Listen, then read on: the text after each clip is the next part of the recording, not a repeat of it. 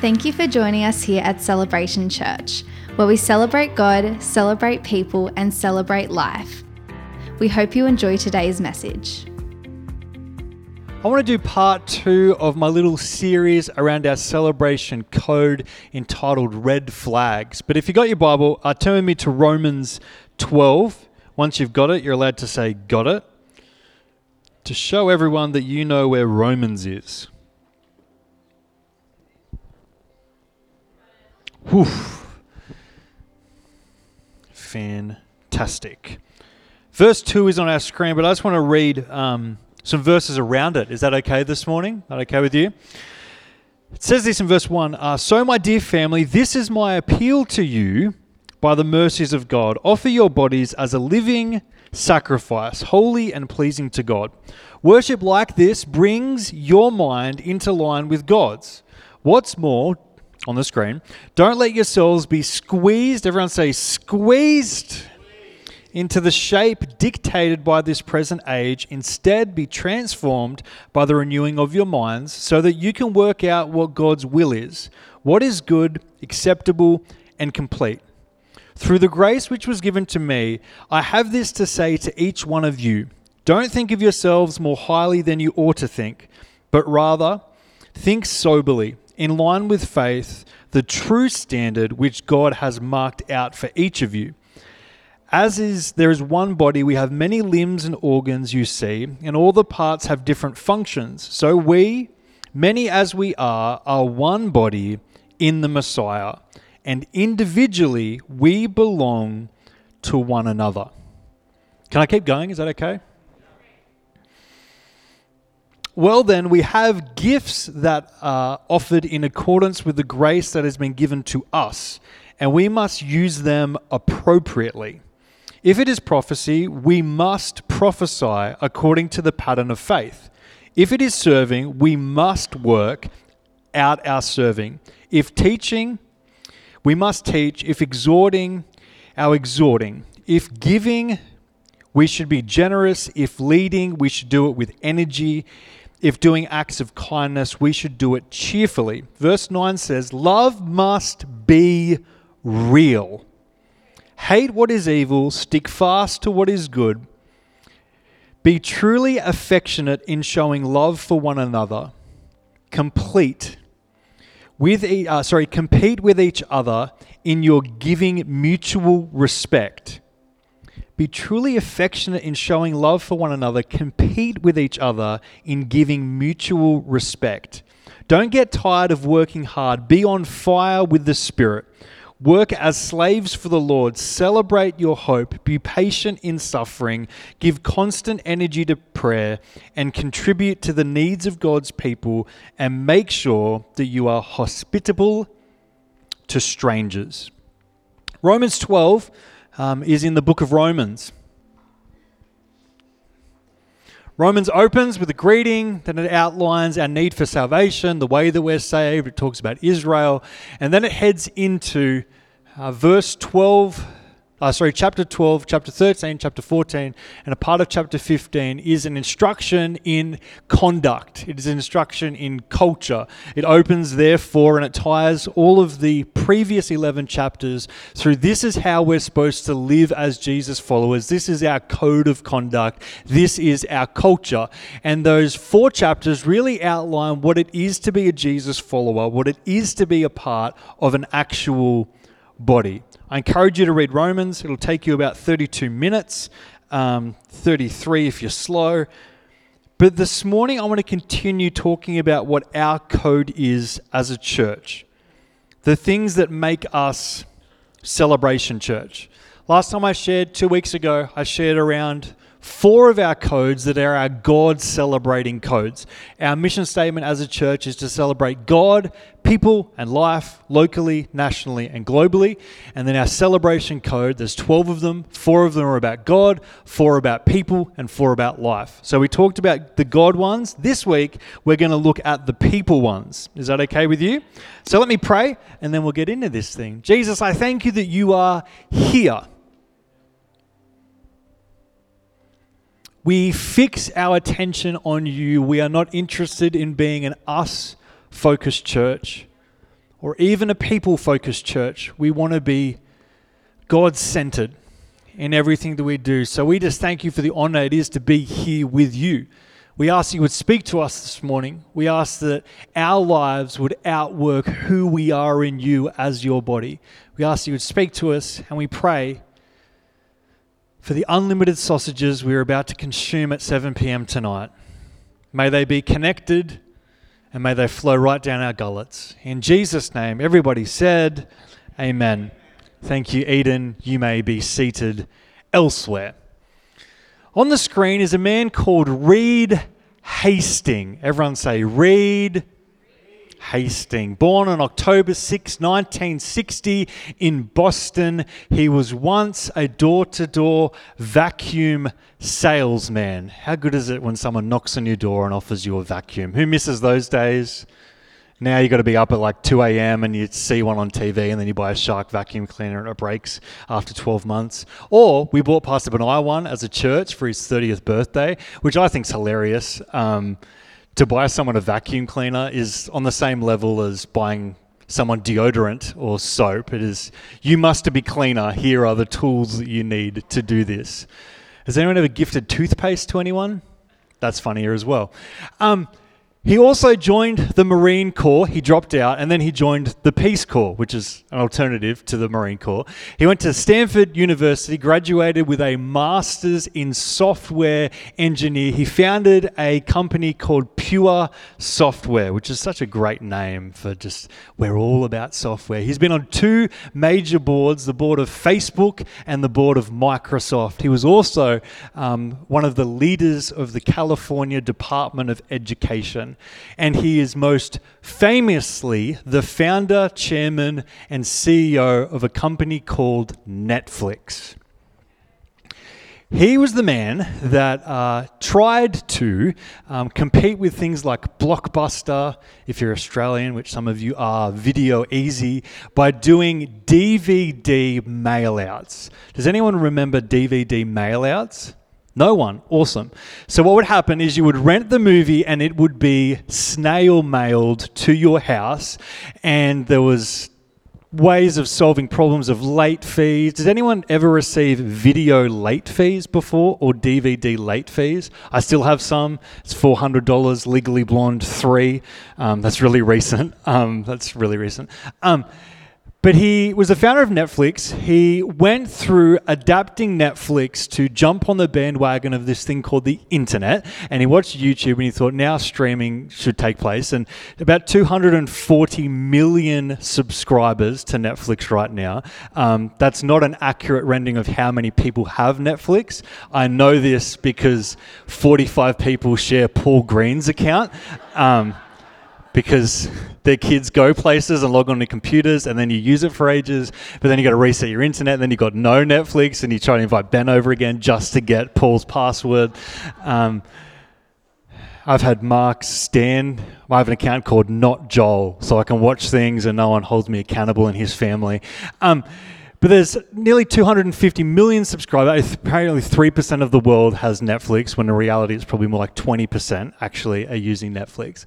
But the thing amazing about Netflix is actually their culture as a business. They have these standards and practices and codes that are quite unusual. They encourage decision-making in their employees, where there is a very small approval process when employees are buying shows for Netflix.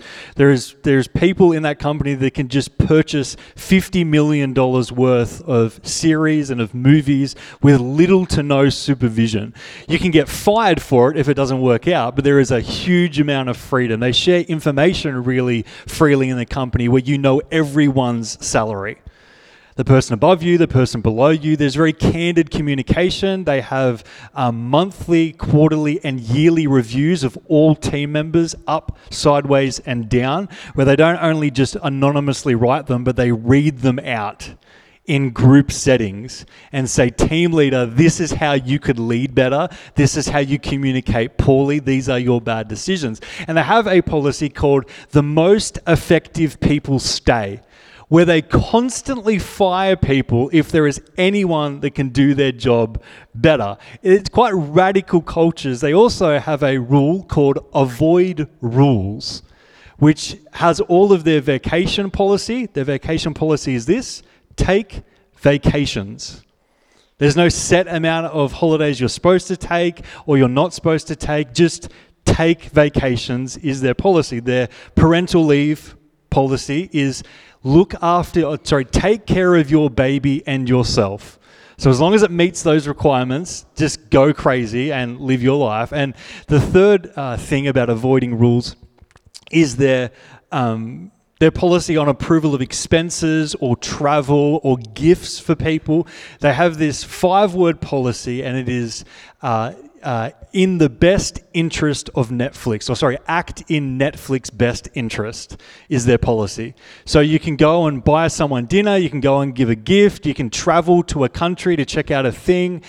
As long as you're acting in the best interest of Netflix, then it is approved. It is fine. So there's people traveling to Europe to go around and look at certain things, but if you're caught doing something that isn't acting in the best interests of Netflix, you'll probably be replaced and moved on.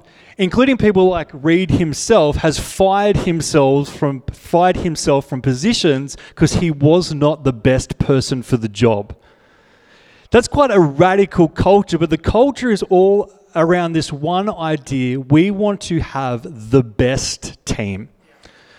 We want to have the best team, so we're going to put these radical things in place. We're going to communicate candidly. We're going to open things up. You can talk directly to the CEO and tell him what he's doing wrong. It is a radical workplace, a radical organization that is interested in building the people inside of it quickly and effectively to be the best.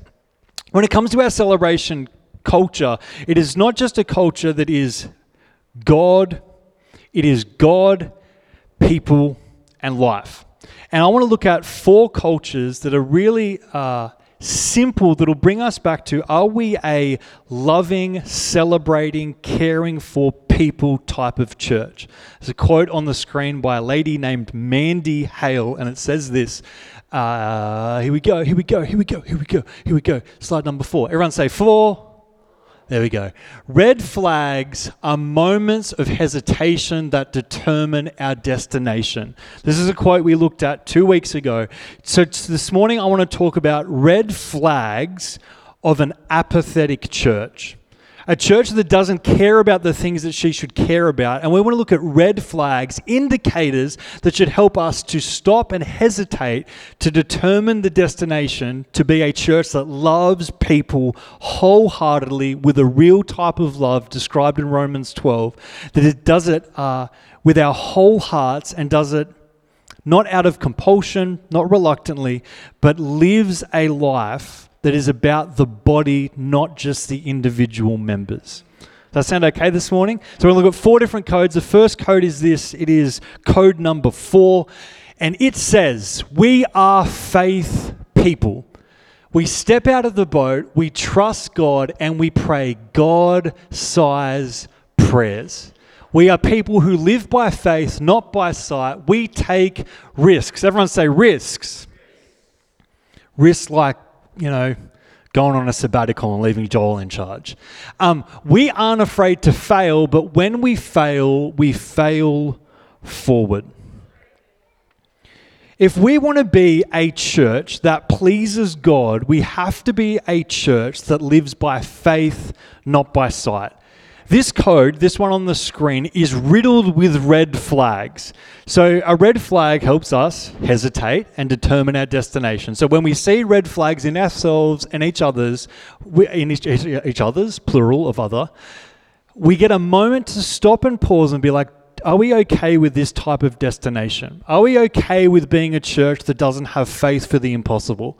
Are we okay with being a church that is riddled with fear of failure, so we never take a risk and get outside of the boat? Are we okay with being that type of church? So the red flags are everywhere. So when we see in ourselves and others that we will not step out of the boat, or that we don't trust God, or that we don't pray God-sized prayers, we pray about things that we could do without Him, We could be people that live completely by sight and not by faith, that we don't take risks, that we are afraid to fail, or that when we fail, we don't move forward. We stay there.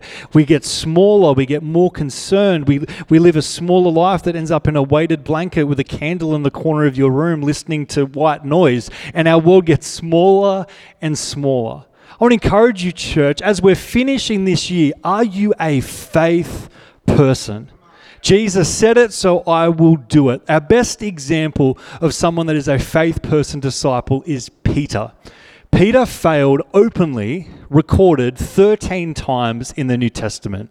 Not one failure of he stepped out of the boat and he sunk a little bit. 13 major fails. I'm going to say this. He failed much more than Judas. So if we're looking at failure levels, Judas isn't the rough one. Peter is making some decisions. He's watching the transfiguration. Even that failure of what he says there, we should build tents, I make tents, let's do some tent stuff right now. There's just weird things that he does, even resulting in Paul rebuking Peter. Like this is post-Jesus, post-denial, post-Acts 2. Peter is still Paul is rebuking Peter, being like, he is lost, he doesn't know what he's doing, he's not Jewy enough, he's not Christian enough, he doesn't know what's going on, he's leading people astray. Paul addresses Peter. But constantly Peter is this example of this last statement. We aren't afraid to fail, but when we fail forward. Again and again, Peter proves himself to be a faith type of disciple. A little bit reckless, a little bit risk open, a little bit of I'll step out and I'll see what Jesus does, and if he does nothing, I'll scream out and he'll save me anyway. I'll again and again take a risk. Church, where's your faith at? When you see a lack of faith in each other, are you bold enough? Are we family enough to help each other to be faith people? Does that sound okay? The second code is actually number 6 that we're going to look at today. And it says this: we love people. We are kind. We listen. We choose people over function. We choose to make our lives about others and are passionate about the one. We are committed to discipleship. We are shepherds, not hired hands. And we believe that discipleship is the mission of the church. Again, this code is riddled with our red flags. It's a red flag when we're not kind, when we don't listen, when we choose function over people, when we make our lives about ourselves, and we're not passionate about the one, when we're not committed to discipleship, when we have a hired hand mentality, and when our mission is something other than discipling people to be Jesus-like and Jesus-centered. Red flags are, do we tolerate people? Red flags are, do we love ourselves and get by and just, I don't want too much people? Are we the type of church that separates loving God from loving people, or are we the type of church that understands that when we want to be a Jesus follower, his command is to love God and to love others? Are you, church, my question, my challenge for you this morning, are you committed to this type of discipleship? And when you see it in yourself that you are getting you-focused and apathetic towards the things of God, when you no longer make a place that God is attracted to because of your hunger, or is attracted to because of the space you're making for him to move, or attracted to you because you're willing to conform yourself to his mission to disciple people, when you see those red flags, do you say, wait a second, I'm not okay with this destination? Hesitate right now. I want to be hungry for God. I want to make space for God. I want to conform to what God is doing. Do I really love people, not just in word, but as Galatians describes, one of the fruits of the Spirit is goodness. And that goodness isn't an intrinsic goodness. That goodness is good acts. That a fruit of the Spirit is to do good things to those around us. The third code we're looking at is code number 8. And it says, we are a house of... We are a house of... We exist to see people saved, to move from darkness into light, from death into life. We are a house where multitudes find Christ. What's the red flag? If I asked you who you're leading to Jesus right now, you need a few moments to conjure up a lie.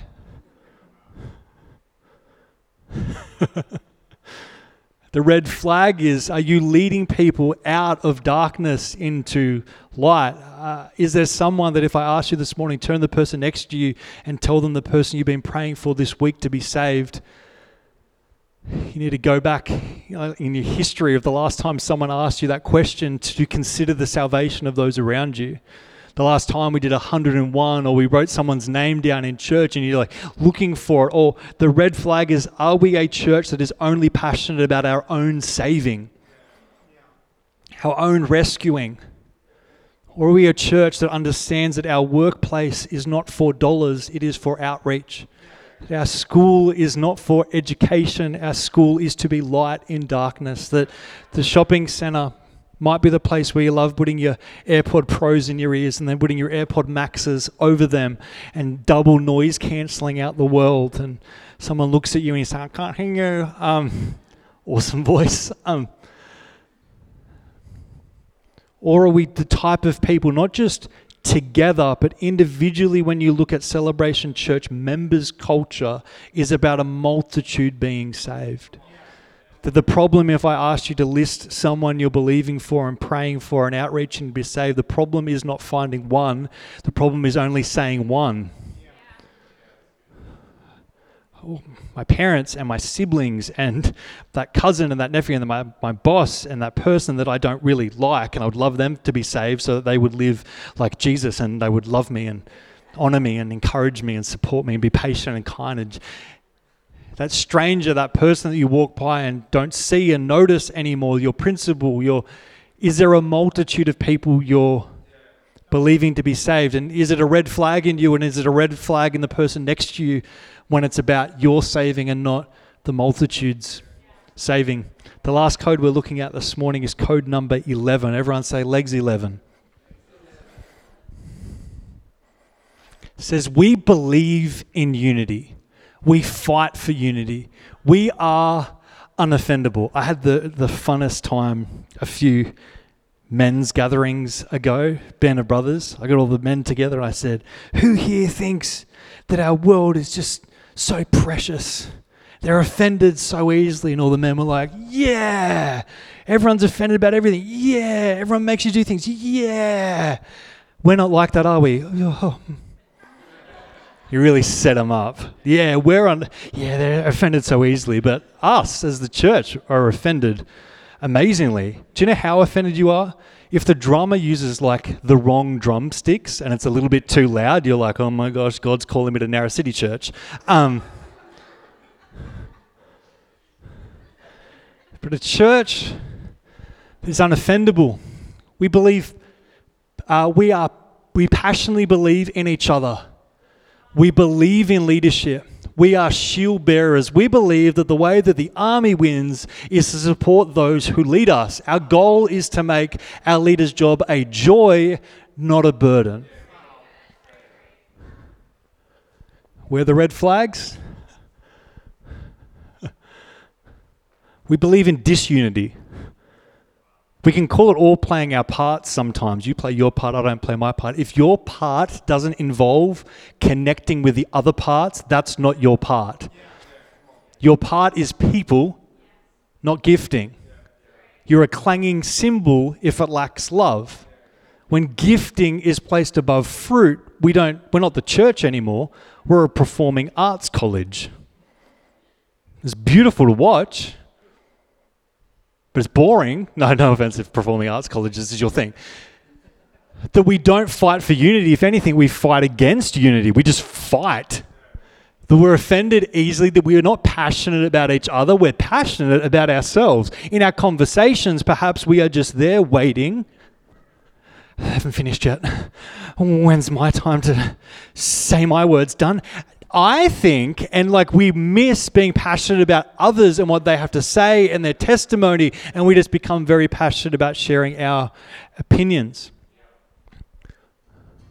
A red flag is that we don't believe in leadership, or that we're afraid of the word leadership. Just imagine the 66 books in the Bible without leadership. Imagine what would have happened between Genesis and Revelations if leaders didn't do anything. Almost every single thing that happened from Genesis to Revelations is on the back of someone standing up in their generation and leading.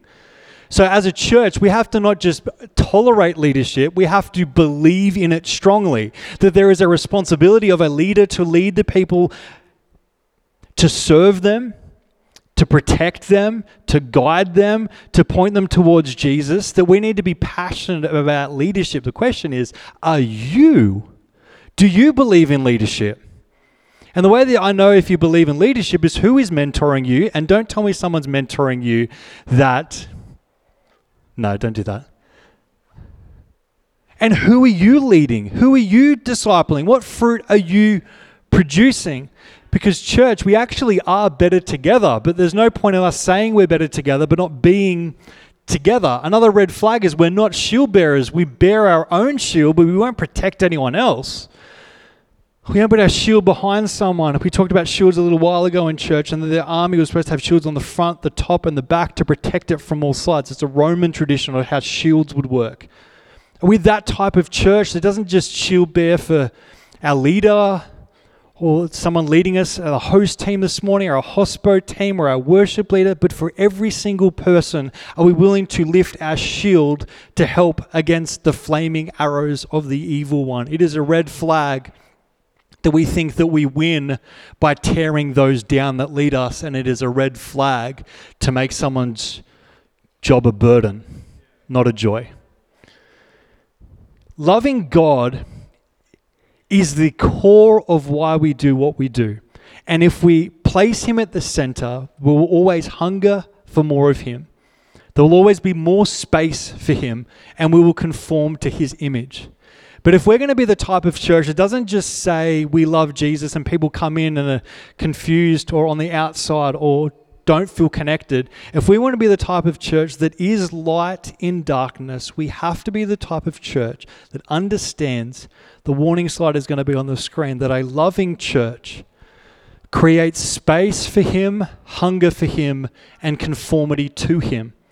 That the type of church that puts Jesus at the center but listens and carries Jesus' heart towards other people will hunger for more of him, will create more space for him. If you're not discipling or leading anyone, I'm going to tell you this, your heart is quite small and God can't do everything he's supposed to do. Because there's something awesome about leading people, caring for them, praying for them, carrying them, speaking truth over them, seeing Jesus on the inside of them that makes your heart slightly more God-sized. But if Jesus is just whispering little, let's take Paul for example. Paul is kind of a hero of the New Testament, but most of the things that you read from Paul is him leading and discipling people. It's not him sitting with Jesus playing a harp and whispering sweet nothings to each other. The revelations that Paul carried would not exist if he didn't lead the people that he led. It's his faithfulness with those around him that made it possible for God to add some more things in. When you go back one slide, I want to give you just a few verses around these codes if you're scripture inclined. I think there's 24 up there. That these are the scriptural basis for these 4 codes for us as a church. Are you taking a photo of me, Mark? Thank you. Thank you so much. Are we a God-centered church? Makes us address the red flag of being a godless church. Are we a loving church? Helps us address the red flag of being an apathetic church.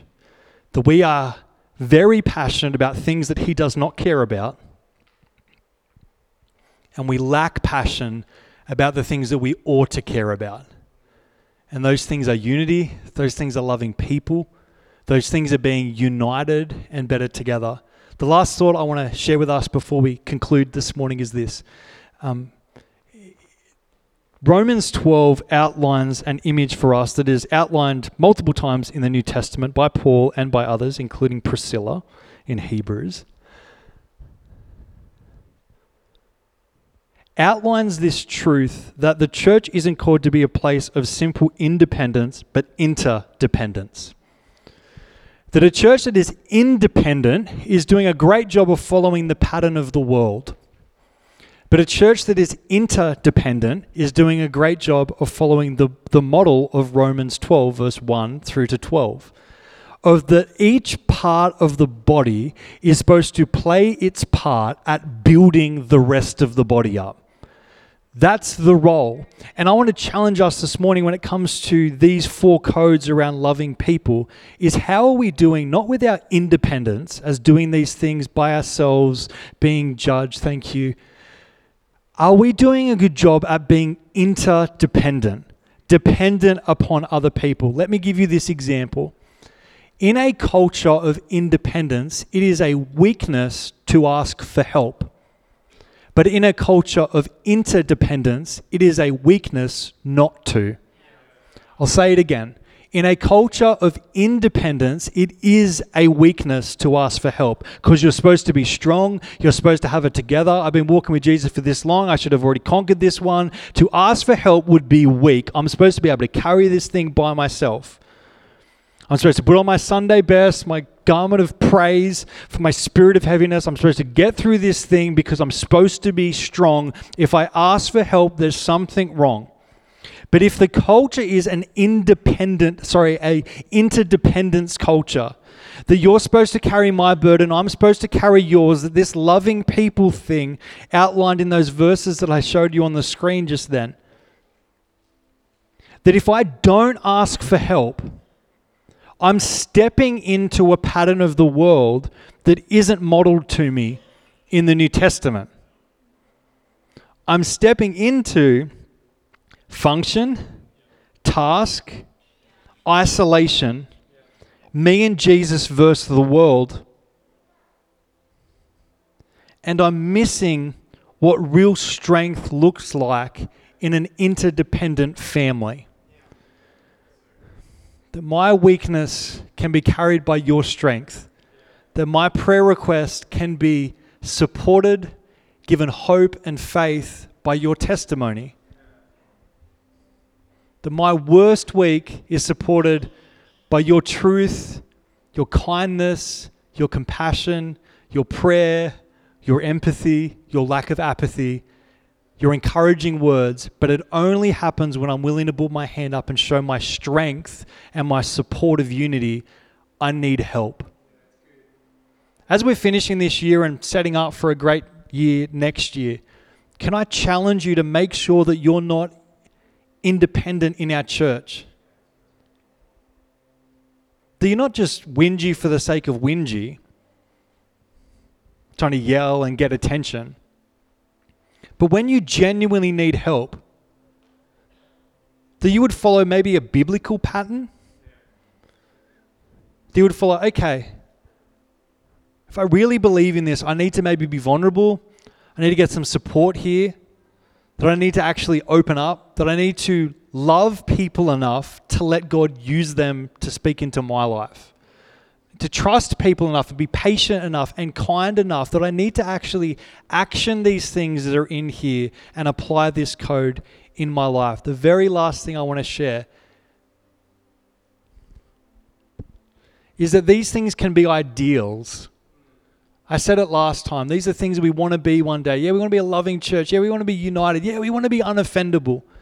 But they have to move from ideals to habits and practices and testimonies. And that happens not through me sharing something, but it happens through us applying it. Culture is not outlined and taught. Culture is seen, it's smelt, it's tasted, it's viewed. It is a sensory experience. The church is supposed to be those things. My challenge for us is, do we really celebrate people? Holy Spirit, I thank you that you are for us, that we are not attempting to do this type of love without you, that we actually need you, Holy Spirit, to move through us, to flow through us, to be the united church you've called us to be. That we cannot be united without you, King Jesus. So would you speak to us? Would you help us? Would you help us not to think that it is possible to have a relationship up with you that doesn't result in left and right? that we're an up and down person. Yeah, we're vertical, but we're not horizontal. God, I can't see that in your commands towards us. I see that our love for you should result in something in the earth. So would you help us, Holy Spirit? Would you be with us, Holy Spirit? And may when the world looks from the outside, see a family that loves you with our whole heart, but loves each other in such a real way. May this type of love result in a hunger for you like never before. May it create space for you to speak and be heard and be recognized. And may your church conform to a plan that is better than the world's plan. Conform to a plan that is better than our family traditions plan.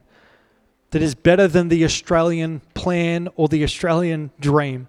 That we would conform to your ways and see your type of fruit at work in the earth. Be with us. Help us. We cannot do this by our own strength, and we're not dumb enough to try. Even this week as we go out, Holy Spirit, even as we do family time together right now, help us to be interdependent, to trust the body of Christ enough to grow together to do the mission. In Jesus' name, everybody said... We hope you were encouraged by today's message. If you would like to know more about our church, please go to celebrationchurch.com.au.